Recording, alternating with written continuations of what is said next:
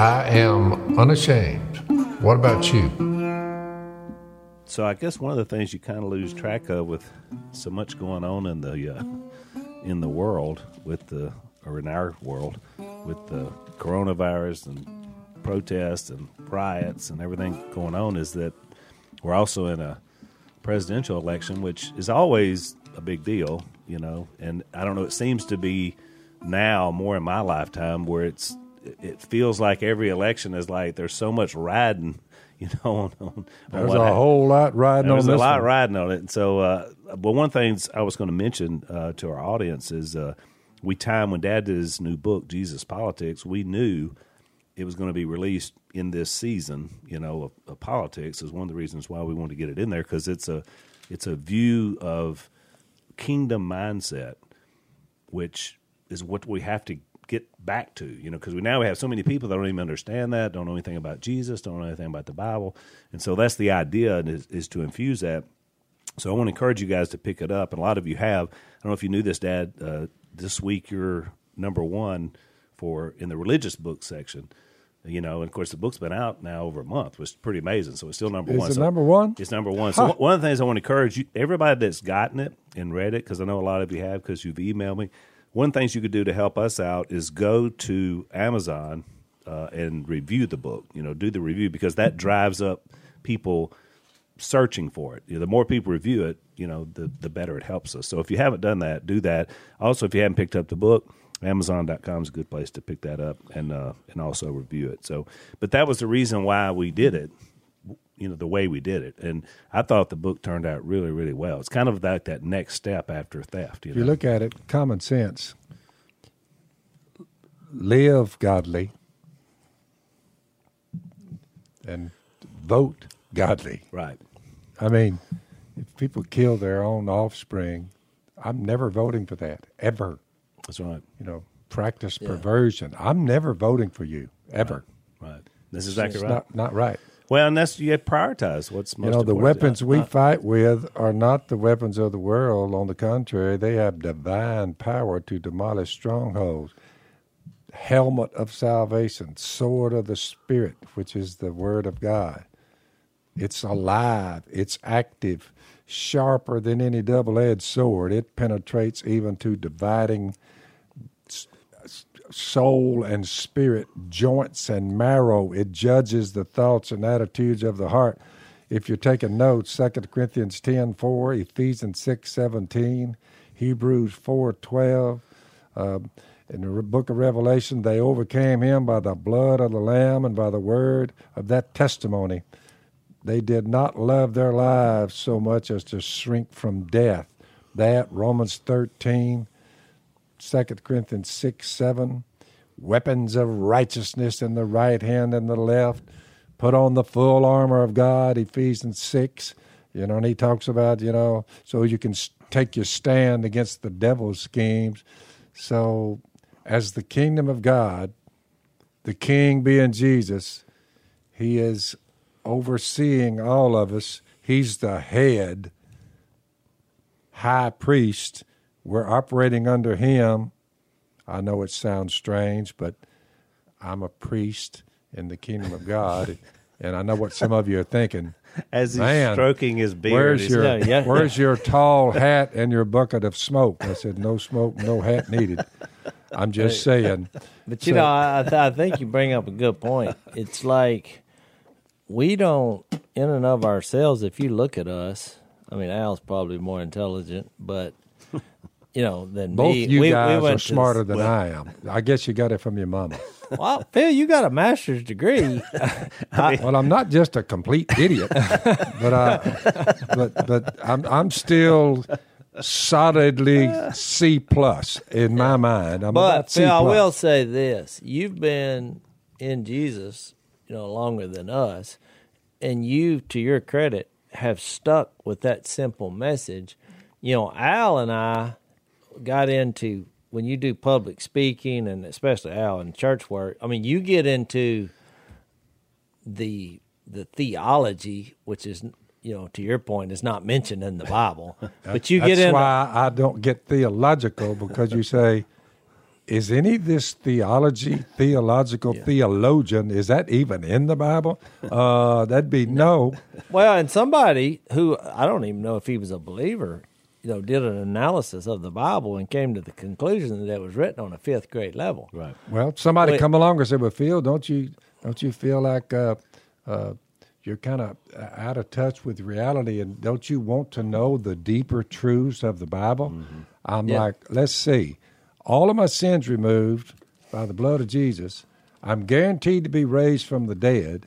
I have constant mediating work keeping me cleansed. I have the promise and guarantee because of the Spirit of God that I was given when I was born again. I have life and immortality. Al, that's as deep as I'm digging. Well, look, every argument I've ever had where somebody said or they established a group, and I'm sticking to the simplicity of Jesus and surrendering to him. And when they've asked that question, I've always read 1 Corinthians 1:26. He says, brothers, think of what you were when you were called. Not many of you were wise by human standards. Not very intelligent. Not very intelligent. Rules. Not many of you were influential. There's personalities, okay? Yeah. Not many of you were of noble birth, but God chose the foolish things of the world. So I'm like, if your doctrine and your theology and your denomination is based on us having to have some kind of intellect to where we can only understand certain things according to your criteria, which would be way above Jesus, because that's pretty simple. Here he is. What do you think about him? That's right. You got red letters you can read, and what I was going to say is you have a firm grip on that, and you are wise for doing so. I got a text yesterday from my good friend Todd Lawler, who he wrote a book, and he asked me to write the foreword, and I'm always a little weird about doing that, and I'm like, I met this guy, and for you that don't know, he's confined to a wheelchair. He can't speak where you can understand him very well, but he tries. I mean, he has, I forgot the exact diagnosis of his condition. Dad and I met him at Gateway. Yeah, that's where I met him, and he's a tremendous guy. One of the brothers here told me he said he shares Jesus as much as your dad, and I thought, well, that's somebody I want to meet. So I was doing an event there, and I think I shared the story on the earlier podcast. But anyway, he asked me to write the foreword to his book, but I just thought, you know what? I'm going to be perfectly honest with you, Todd, because it's better to text him, because if you have a conversation, it's going to take a while. I said, send me the book, because he had the book written. I was like, if I don't like it, I'm just telling you right now, I'm not writing that forward. He was like, fine with me, brother. And so he's like, pray about it, whatever. Well, he sent me the book. I could not stop reading it. When I started reading it, I read the whole thing in one sitting. And so you're not a big book guy. No, I'm not. The name of it's Weak is the New Strong. But anyway, he sent me a picture yesterday that it had reached the Amazon bestseller. Oh, awesome. And I was like, awesome. And then I told him, I said, I'm not surprised. And I put on there, stay humble, because he was like showing me all these stats, which kind of convicted him. He was like, oh, brother. He went on this long thing. I was like, look, I'm just saying, this is God Don't working. make it about the numbers. Yeah. This is God working. This is what he does. But if I drove any person over there and you had a conversation with this guy, you would never think that, weapons of mass instruction and some kind, you would think, are you crazy? But he loves Jesus. Yep. He's really smart. Loves people. And it's an awesome book if you want to check it out. God does work in mysterious ways. He does. And through people that you wouldn't think. But you know what? What's the title again? Tell the folks. Weak is the New Strong. And I wrote the forward. If you just Google, Weak is the New Strong, Todd Lawler, or even me, right? Because I wrote the forward. What's weird is, how when these editors get involved, we've all written the books. Oh, yeah. And I told him, I was like, now we've crossed one. I said, I love the book and I'll write the forward. I said, but I'll tell you this, you're going to send what I write back, because I don't know what I'm going to write, back to your editors, they're probably not going to like what I write because I'm just going to go from the heart. So if you're willing to do that, I said, then I'll do it. He said, go for it, brother. So I basically just wrote how we met. But what was appealing to the book about me was I looked at my own life and I realized, what is my greatest weakness, my greatest fear? And a lot of people don't know this about me. I think maybe I've shared it before. But when I was a kid, I was real shy. I mean, like, disturbingly so. And I don't know if it was because your lifestyle and what all happened, but for whatever reason, when I got around people, I didn't say a word. I mean, I went a whole year, but 7th, 8th grade, I never said a word to anybody. Nothing. Well, I just nod. I tell you what, things have changed now, have they, Dad? Well, I was fixed. Can't shut him up now. I was fixed to tell you. So people find that weird because I think God, and that's what his book is about. It's really uncomfortable reading the book because he's thankful for his condition, because he said that's the canvas that God made me strong in him. And I mean, I'm going to tell you, it tugs point. on your heartstring. This guy is going around in a dang wheelchair, and he can't, say a sentence that's understandable. I mean, it's painful to watch him even try to talk. And here God has blessed him. He has a beautiful wife. He has kids, which I was like, I didn't know you could do that, Todd. He's like, oh, yeah, the Lord is with me. So he had some funny moments, but he loves the Lord. And when I read that book, what was very appealing to me was in my own life. I saw how God took that weakness in my life and turned it into his strength, which at least gave me the confidence to get up. And even though I'm a mess when I speak in front of people in my mind, I've learned that it doesn't come across that way. And I give credit to God about that. And in his life, it's the same thing. Here's a guy being thankful for what others would think was some kind of curse put on him, and God blessed him. So I just wanted to say, in that vein, you wouldn't think here he has the armor of God, because I know we were going to take a viewer question about that armor of God. Right. I thought this guy is one of the most powerful people that you'll run across. But you would never think that based on outward appearance and the way he is physically. And so it's really exciting. It's funny, Jase, because you wrote a forward for that book. I wrote a forward for a book that was the hardest book I've ever read. I mean, the hardest book to get through it that I've ever read. I wrote a forward for it, and it was about that abortion doctor, Gosnell. Some friends of mine who are journalists, who are Irish journalists, wrote this book about this guy and also made a movie about him.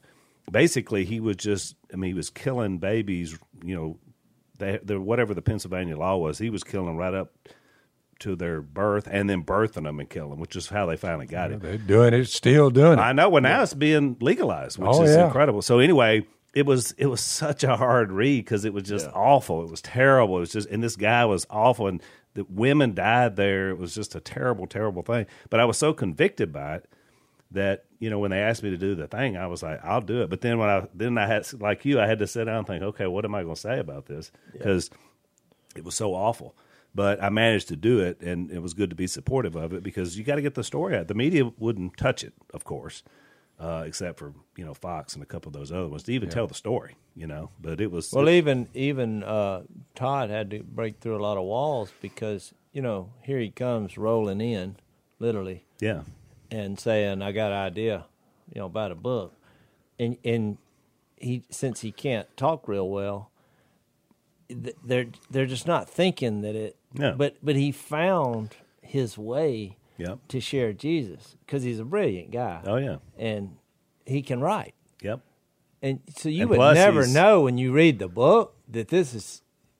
I mean, of course, you figured it out pretty quick because he's makes fun of himself. Yep.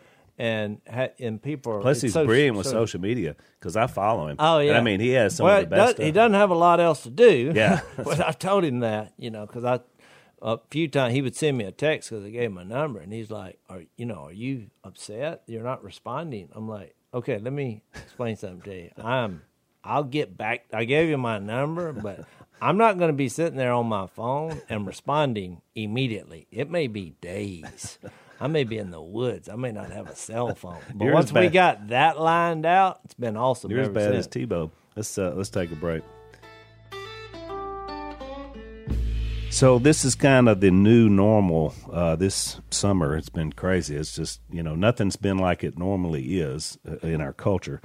And so one of our sponsors is called, their name is Bespoke Post, which I found was really interesting. And their website is boxofawesome.com.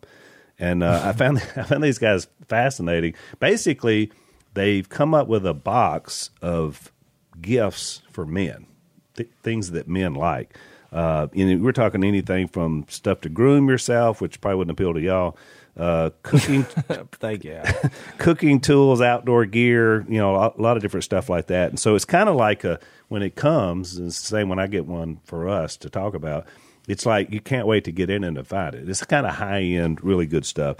So it's like treasure hunting. It is, but the treasures come to you. It comes to you. It comes to you, to your mailbox. Modern to your front day door. treasures. Phil. I like it. So here's how you do. To get started, you go to boxofawesome.com and you take a quiz. So they kind of know this kind of stuff you like, obviously. And then you sign up. You cancel anytime, and basically they're going to start sending you a box that's going to come. It's $70 at least worth of gear, but it's only $45, so you're going to get a good value out of it as well. So if you want to go check them out, it's boxofawesome.com. You get 20% off your first monthly box because you heard about it here. Enter the code PHIL when you check out, boxofawesome.com, code PHIL, 20% off, and start treasure hunting. Yeah, I'm going to give my boys this as a present. Perfect. Well, the difference in me and Tebow is I don't, after a week, act like you just sent it. He's like, respond. I'm like, Tim, Tebow sent me a weird text. And what does it mean? I scroll back. Oh, he's I sent him a text 2 weeks ago. It's like, no, the dates I was asking about, that came and went. So this would have been good information 2 weeks ago. Have your guy give you your phone and let you check it more often. Right. And as a reminder, I've done this on a couple of podcasts because I'm still working on returning emails. I told Zach, I think, I started because it was a couple of weeks I was away because of Corona and all that. And so I started out with 750 emails from unashamed listeners because I gave my email out a while back. And I got it down. I'm under 300 now, so I'm getting there. Some of you are like, is he ever going to respond? I will, but it's just going to take me a while. Isn't it piling on? Isn't that something that don't you add to it? What do you mean? Well, if you answered 450 in the time. Well, sometimes you do, correct, because somebody was sending a reply. But I think you've gotten into something that may be unwinnable. It may be, but more undoable. Yeah, it's just one person, so I'm just saying it's be not patient. Doable. But they're so amazing, and I love them because the stories are incredible. It's I just can't walk away from it. Well, every once in a while you'll send me one. So I'll tell you this. Al at restorationproductions.net is my new email for you because I got some help, of people sorting and sending stuff to me and helping me because a lot of stuff is like unanswerable. But I haven't said that. Every once in a while, when someone like completely disagrees with me, and Al send those to me, which I find humorous. But this one the other day just got my blood boiling. Oh boy! And I feel like I need to bring it up. I just feel the Lord is telling me one of the basic blood boiling. Look, one of my passages that I read more than anything are quote. Which now let me say this quote. Just because I didn't go there and say here is the book, chapter, and verse, didn't mean that it wasn't a quote from the Bible. So a preacher sent me this really nice letter about the title of it. It was kind of done in you'll appreciate this as a form, well, are you ever a former preacher? Because now you never, just it's preach. like the mafia. You never. Al preaches now for free, so welcome to the club. Yep. And I like it better. I quoted. Evidently, we got lost in translation. because this is a quote. This is Acts 17, and I'm going to quote this. This will only take a minute. But y'all use this just like I do. I like it because he addresses the basic three questions of humanity, which I've said many times. How did you get on the earth? What are you doing here? And how are you leaving? If you want a good sermon, or if you're talking to a person who doesn't know Jesus, those are three very good questions. It makes everyone think whether they're a believer or not. Well, say that again, because a lot of people send us emails saying, "How do I get a conversation going?" So this is how I start. Say it one more time. Now we did a former podcast. You can start with a meal. That's always a good start, and then you just let it go from there. But if you just meet someone, you start with those three questions, especially if somebody is showing some emotion, or they've had a bad religious experience. It's like when you bring up Christianity or Jesus, and they're I ask those three questions right then. So, well, how did you get here? And they're like, where? On the earth. You've got to process in your mind. You've got to make a decision about that. That one of humanity's decision-making process is ascertain how you got here. And so how you live will be dependent on that. If you believe you came from an explosion and you are a one cell that come out of a mud puddle, well, no wonder you don't view life. You talked about earlier about where's the sanctity of life.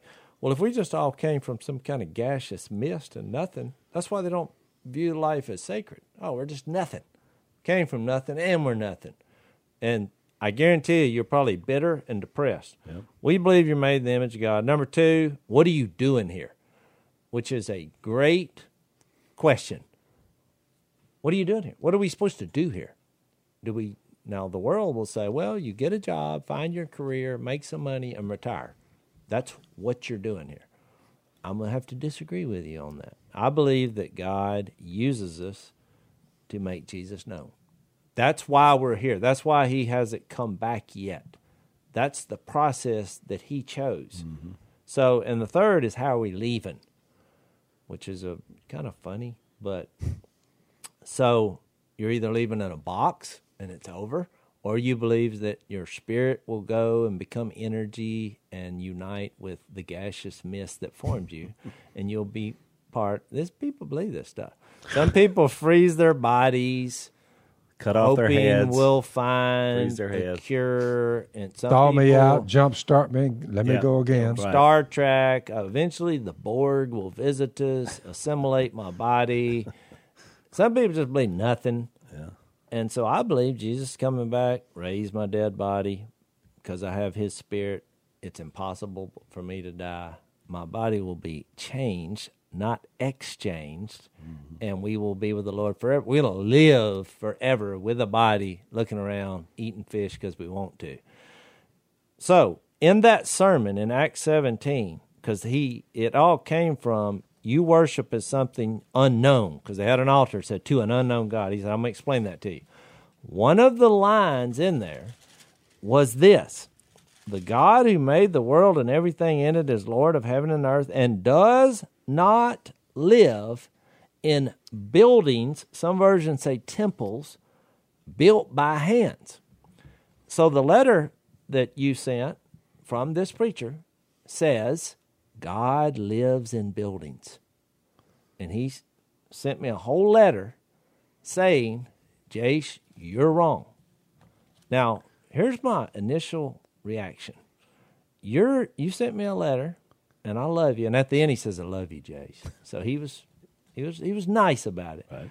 But his whole argument is based on something that I quoted. Now, let's read that again.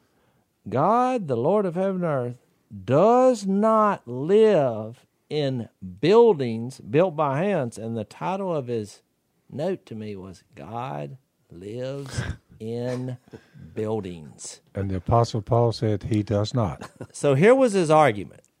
His argument was, where two or three are gathered together, there I will be also. That was his argument. Now look, here's what's happened there, in my opinion. I'll let y'all join in, see what you think. he has a narrative in his mind, and he later on said it makes him uncomfortable if someone wears a hat in the building because this is sacred ground. He went and quoted the part in Exodus about where you're standing is holy ground. What he should have made, a better argument would have been that Christ is in us, the Holy Spirit. Which is the first thing I told you when you. I thought that's what he was saying, but is where we're at. Okay, yeah. So we happen to be in the building, but look, that Holy Spirit was in me before I walked in the building. That is correct. So what is Paul's point? Because the two or Why three. is he saying he doesn't live in buildings? What? He lives in us. Make that point. I'll be like, okay. And while we're in the building, maybe there should be some decency and some order. All right, I would have. Plus, even a better explanation is since he lives in us, we are the building. Which is What is that? 1 Corinthians? That was another one I thought of. That's Ephesians 2, Ephesians 3. No, I think it's 1 Corinthians 3:9 Hang says, on. "For Hang you on, are." Jase, before you read that, let's take a break.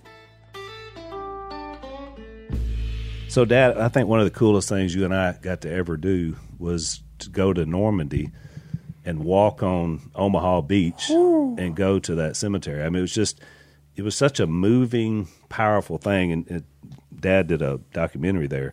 And but it really kind of brought World War II. I've always been interested in it, but it just kind of made it much more real to me, didn't it to you? I mean, just the idea of being there. The men and women who fought in World War II, including my dad and my mother. My mother was a riveter on an airplane, and my dad fixed ships while he was there. Right. But for the most part, they were godly people. Exactly. The whole bunch. And you know, obviously saved the world for us. Yep. In honor of the 75th anniversary of the end of World War II, Ancestry.com, which a lot of people are familiar with, we are as well, where you can find out, you know, people you're related to. They've just released something called the U.S. Draft Card Collection from World War II. So it's over 36 million draft cards. And so it's a really cool way to be able to find out if you're related to somebody that served in World War II, you know, because of these draft cards and names. So we want to encourage you guys to check these guys out. A lot of great stories that are there. If you go to Ancestry.com/Phil, you can start discovering some of those stories today. Ancestry.com/Phil. 1 Corinthians 3:9, "For you are God's fellow workers, you are God's field, God's building."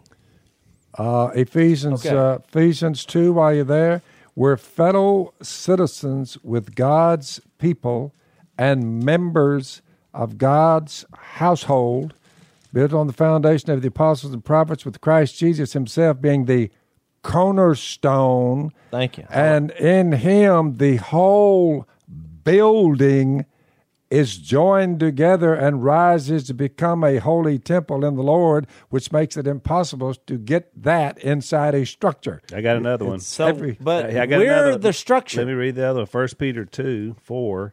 "As you come to him, the living stone, capital S, rejected by men, but chosen by God and precious to him, you also, like living stones, are being built into a spiritual house to be a holy priesthood, offering spiritual sacrifices." That's all you were saying. So all I was saying was, when you have a building and you call it a church, which is wrong, we're the church. That's right. We're the building. That's right. God decided to let us house him, which is crazy to think about. Don't put rules on like, oh, I have a hat on in the building. Oh, no, I'm fixed to get struck by lightning. Because he made a point. It bothers him if somebody walks in. So here comes a guy. He don't know your rules. He has a hat on. I wear a hat in the building. You know why? Because it doubles as a hairnet. If I don't have this hat right on, I would walk into that wall. I would have a wreck on the way to church and die because I have hair that goes everywhere.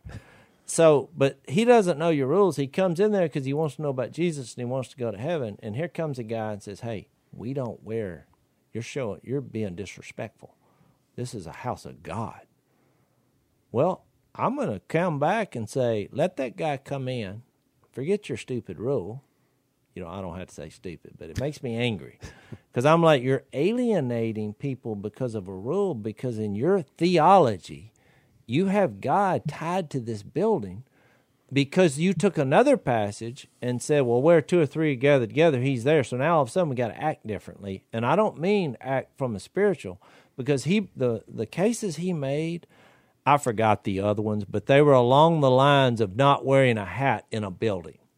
He's like, it bothers me. So there you go. That's a little deeper, meaning of why I said God doesn't live in buildings. Don't come up with frivolous rules at your church building. Don't even call it church. Yeah. I like it how we'll call it a building. It's a structure. Where we meet. You think about that. I hate to be morbid and barbaric, but what would you do if your church building burned down in between now and Sunday? What would you do?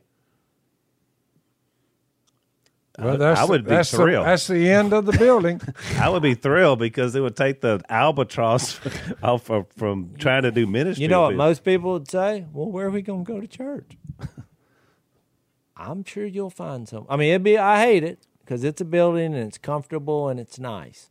Going to the church building is never mentioned in the Bible. How about this? The church that met at that building, they're now going to meet somewhere else. And they might just meet right there without the structure if it's not raining. That's correct. But Jesus is not going to change. And how you respond to him is not going to change. The need to fulfill your purpose on earth while you're here to share Jesus, that's not going to change. Loving people is not going to change. It's not going to change. And so that's what's happened to me with North America. The biggest problem with churches are the buildings. You are correct. It becomes some kind of weird structure that God has ordained, and we now have to act differently and respond differently, and there's rules, and we don't know all the rules, and guess what? The common man, he's not coming there. There's been a lot of money invested in structures that people think that's where God is. In order to find him, you have to go there to get in touch with him, never realizing you're not out under 4 or 5 big overcup trees next to the river, and there's 4 or 5 of you, 3 or 4 of you gathered. That's the church building right there under the trees. Well, we've proven by this podcast that there's a better way to reach a lot of people with the Bible and with Jesus. You are correct. How about real life? Being in our spot. It reminded me, Jase, your story reminded me of a guy, an older guy that used to be a member at our church, and he was a preacher too, preached out, and it was a Wednesday night, and I'll never forget it. And I was younger then, but I was was working for the church, and he comes up. I just met 3 young guys, first time they'd ever come. It's a Wednesday night. They're sitting there, 3 young college age guys. I was so excited they were there. I was fixing to teach, and I'm excited. So I walked to they all had hats on. I walked to the back. I'm about getting ready to go teach. And this brother comes up to me, tapped me on the shoulder. He said, "Are you going to deal with those 3 guys or me?" And I was like, "Well, I just met them. What do you mean deal with them?" He said, "About getting them hats off in here." And I can't tell you how angry I got in a split second.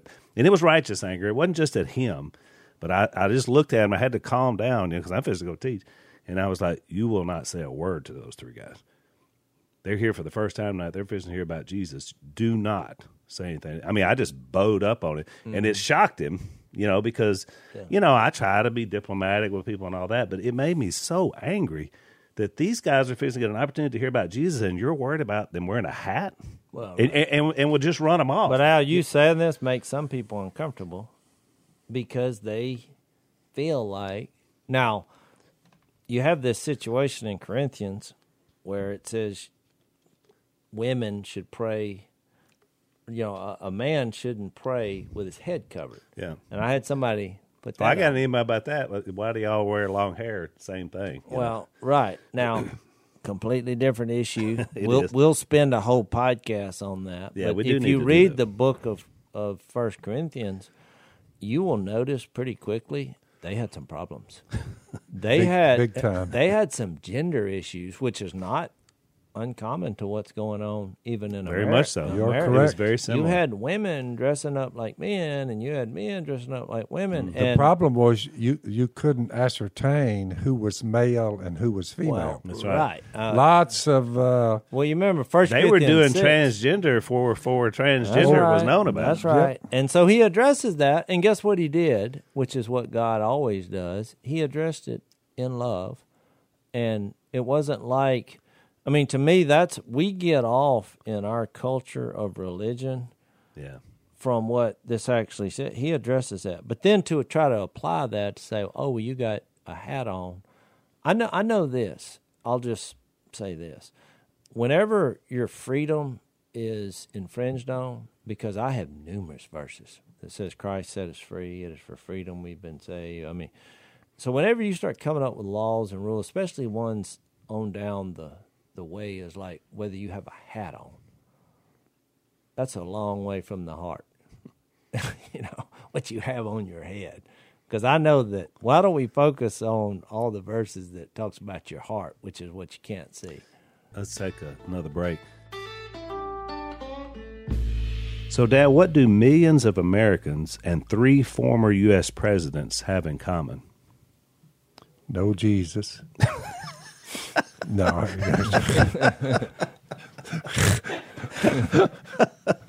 I wasn't expecting that. That's pretty good.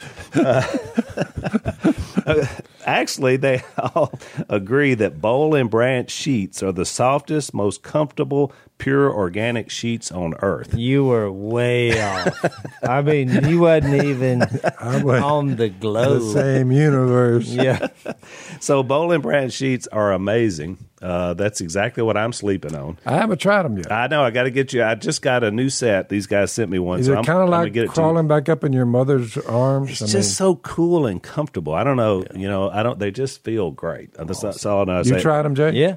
They're fantastic. Well, Jase give me- has them as well. give me some of them. All right, I'm going to give you some to try. So if you go online, they're going to send directly to you. You don't buy these at a store. You buy these from them, which is really great. You can sleep on them for a month risk-free. You can send it back, which you won't because I don't either. So you get $50 off a set of sheets if you go to Boll and Branch, BOLL and branch.com. Use the promo code Robertson. BOLL and branch.com, promo code Robertson, $50 off, best sheets you'll ever pick up. And look, it's not just hats. It's I've been in church work long enough. I've sat in enough meetings. I've heard enough arguments about somebody wearing shorts, or if you go back far enough, women wearing pants. I mean, like, all these things that were about meeting in that place together, all those rules, and Dad, you and I have been elders for a long time, people consistently making rules up about that meeting place. It's just, I mean, it really, it's getting away from everything we're talking about. It's a sad thing to watch. It's a sad thing to watch. But Al, we were going to, we can introduce the armor of God today. Yeah, thanks a lot, Jason. We're almost through with the podcast because you took off. Felt like Tom Cruise, and he said, "You've never seen me upset. Send me a memo that says God is in the building. Well, for the living listeners, in the building." And I'm like, for the listeners, and we'll get on the armor of God next time. Well, we still got enough time. Just remember these verses. Psalms 34:7. The angel of the Lord encamps around those who fear him, No, that's a good verse. Right and there. he delivers. Where's that at? And he delivers them. That's Psalms 34:7. You're like, the angel of the Lord encamps around us, and he delivers them.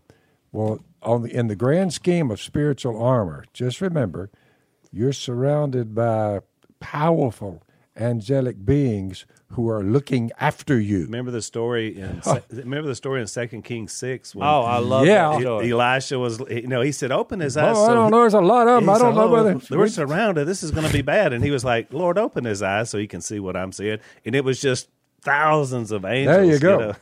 Then you got Psalms. It gives me chills every time. You got Psalms 91:4. Listen, he will cover you with his feathers, and under his wings you will find refuge. Pandemic or no pandemic, His faithfulness will be your shield and rampart.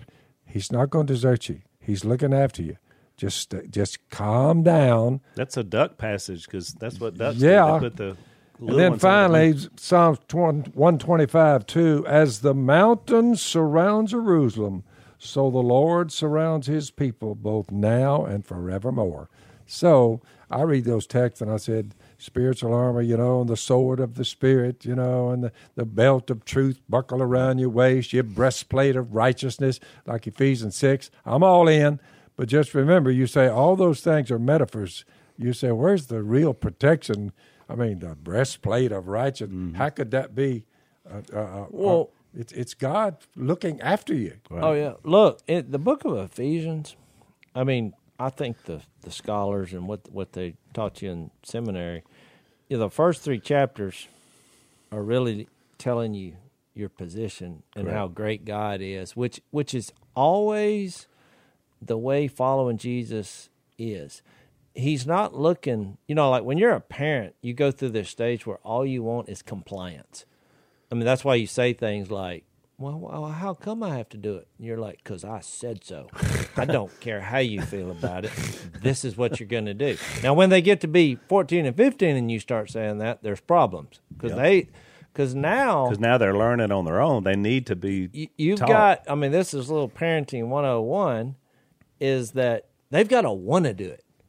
So just making them comply. So he spends three chapters, and if I just briefly touched on and I want to make a point that goes back to this part about God's in the building. He lives in the building.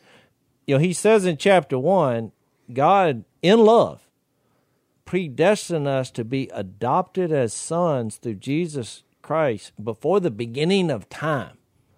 I mean, this was his plan for us to experience with him.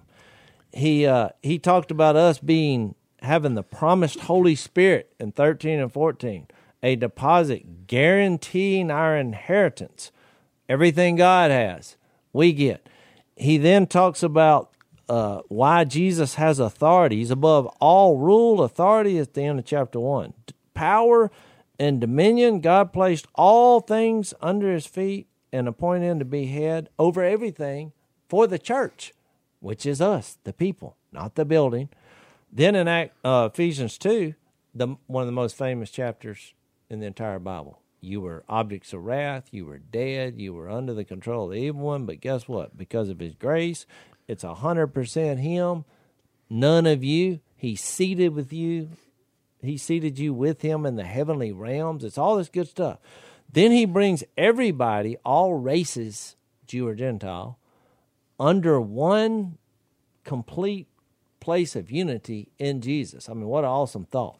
So you get to chapter 3, and he makes this statement, which is going to be my point. In verse 12, it says, in him, in Christ, and through faith in him, we may approach God with freedom and confidence. You just think about that statement. He's given you through his Spirit at the beginning of time. He wants you to be a child forever. He rescued you from the dominion of darkness. He destroyed racism. All of the things that we're after in the world. He's giving you freedom and confidence so that you may approach God with freedom and confidence. And then somebody raises his hand and says, unless you have a hat on. Unless you're in that building. Well, all of a sudden that seems stupid. Which is why I get so emotional about it, because I'm like, you're reading all this, and then all of a sudden you're interjecting something that doesn't make any sense. Whether you have a hat on or not? You've missed it. You have missed it, which is why he said God doesn't live in buildings. It's about what's going on in your heart. You understand Jesus. This is the plan of God. We happen to meet. That's why when the coronavirus hit and they said, well, the church buildings, or they didn't say church building, they said churches can't meet. Yep. Well, that's impossible. Oh, we're going to meet, buddy. So Missy the other day, she went, when we were in South Texas, she went, but she had to have a mask on. They had so many rules, and she's like, you know what? I can't talk to anybody.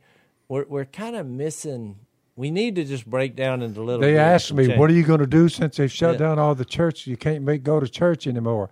I said, "Yeah, you can." They're like, "What are you talking about?" I said, "Where 2 or 3 are gathered together Which is the point of in that. Jesus' name, There you He'll go. be there. You don't need structures. It's sitting on a side of a creek bank, sitting on the side of the river bank, walking down the road, wherever you are. So, It doesn't make a difference." Let's take our last break. One of the things I was going to say, Jase, there was a church, a local church here, pretty small. And so I heard about this because we hadn't started meeting again at our spot, which we do now, because you got all these rules in place. And so the people would come, and there would be a escort there. You had your mask on, they had their mask. You were walked to a certain place. You have to sit here. So you were set down, and you sit here. There was no singing or talking to anybody else, and then the preacher came out and preached, and then somebody escorted you out. And they were describing this situation, and me, even as a speaker, I was just thinking, I don't want to do that. That doesn't sound very exciting. It doesn't. It doesn't sound like anything. I mean, so basically, it was just kind of, we want you to come, I guess, punch in. But Al, the whole thing, the force behind that, all of these social distancing, fear. yeah. They're look, scared to death. But Phil, think about And we this. should be fearless. But if you asked anybody, you said, who does the work for the church? What would you say? What's your first reaction? What would people say? Not what you would say. What would most people say? They would say the preacher, whatever he, preacher. whatever he. So after this whole thing I went through, and where is his central location? At the church, Yep. which is not. It's a building because we're the church. So But he has an office there. He has an office. This is headquarters. And guess what? He's the head. Now, you read this, and it's like headquarters is in heaven, and the head is Jesus, and we're the body. That is the church. So he gets to Ephesians 4, and he makes it very clear. There's one Spirit, there's one body, there's one Lord, one faith, one baptism, one God. And he talks about each one has been given grace. And then he talks about these people. He says, it was he who gave some to be apostles. Now, they're not. That was an eyewitness to the resurrection. Yeah. So they came and went. And some to be, but they're not going far, Some to be prophets, some to be, evangelists, pastors, teachers. Now, here's the interesting next phrase. To prepare God's people for works of service. Well, according to this, they're supposed to prepare the people to work, and the reason I'm bringing this up is that's why when you get to the end, it's like, well, what do I need armor for? Because we do the work out here in the world. It's dangerous work. Yeah, the building, there's no battle going on there other than somebody getting mad about somebody got a hat on. Or, he ate a Rice Krispie treat in the sanctuary. Let's have a meeting right now because God is fixed to burn the building because we had a visitor. First of all, sat in Sister Chloe's seat and then sat there and ate a Rice Krispie treat. So we stop everything. He probably had a cup of coffee, too, which is also anathema. No eating in the church I've building. had people say, you can't eat it in there. And I don't even know where they get that. But evidently it's in there because I've seen those meetings erupt because they're like, there was a guy that walked in the sanctuary and actually drank a cup of coffee while the preacher was talking. So somewhere they found a rule where that's out. I think it's the one where it says the Lord's Supper, where they said, don't you have homes? 1 Corinthians 11, yeah. There was Jase, you wonder why so many in our country have fallen under the control of Satan. It's what you're discussing. That's why they say, you know what, get me out of here. So we got whole metropolitan areas of people that don't even know anything about who God is, Jesus Christ, none of that stuff. And yet you got buildings spread out across the country and in some of these places. And Jesus had been talked about. They'll get their creed, and this is their creed. You say, here's the rules. Here are the rules. Here are the rules. Here are the rules. Rule after rule after rule after rule. Well, I think it unfortunate. comes from I think most people, I'm going to say this, that's my opinion, are sincerely mistaken. They've just met at a building so long. It's how they were taught. It makes them comfortable. So when anything different happens, which is why they're not bringing people to And Jesus. by the way, because look, that's everybody sits in the same place. spot as they did the last time they were there. Yeah. They sit in the same spot. And I told the story about the little old lady and ran people out of her seat. You know, it's like, I don't care if you're visiting there. That's you remember even at our church, they said, seat. we got people that they were saying something about it was so scattered. I forgot what the reasons were. And somebody asked me about it. I said, well, rip them pews out of there. They're not going to sit in them if they're not in there. We don't have pews where we are. No pews. I know. But they were like, well, no, just don't go crazy. I was like, whoa, wait a minute.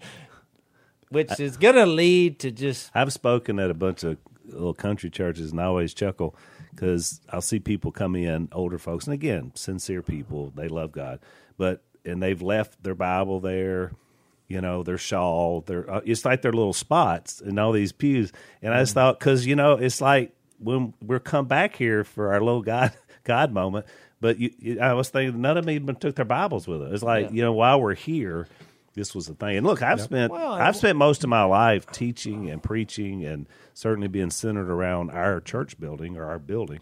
But at the same time, I realized that's Jesus is in us. And so whether we had it, in fact, I thought the pandemic was probably going to be an eye-opener when all of a sudden people weren't meeting in their structures about what happens when... I viewed it as a good thing. I did too. And I think it showed us that when we come under persecution, which is coming if this other side wins the majority in our culture. You. Yeah. And what's going to happen is we're going to be like China. Then you're underground. You're correct. And so we're going to be secretly getting... By the way, Al, the the kingdom seems to function very well under strict totalitarian regimes. It always has. There are millions of the sons and daughters of God in people China. are going to be looking for freedom. Well, a lot of churches are trying the same thing. Because it's the same concept. Like a pew, it's one of the most uncomfortable things you can sit in. Yeah. I'm it's like, awful. People, they charge $100 basically to go to a movie and get popcorn and a drink. But, now some of these movie theaters, I don't know what they'll do post-coronavirus. I mean, I went and saw one with my son, and the seat had a little cup up, and it would lay down. Yeah, I got pillows. Pews is dampen more interaction than any way you could sit. That's true. Put rows of pews where the people you're looking at in front of you. Everything's looking front. You're looking at the back of their head. Well, they said you had to break your neck to look around behind you, you can look at the one right here beside you and this one. But that's about as far as you can go. It's just not good for what interaction. I said is they said that revitalized the movie theater experience because you got to go. Who wants to go sit for 2 hours and be uncomfortable and sit in a nasty chair? And so they did it. So I'm like, why don't we do that at the church building? I mean, make the thing. Give us some stadium seating. Let me relax here because I can listen to this old boy and have a place where I can put my Bible. Yeah. You know what I mean? Have somebody come up, volunteers and say, how are you? Yeah. Need anything? No. When I go to a church building, I'm walking in. Of course, they usually have a weapon on, but then I got my coffee bottle.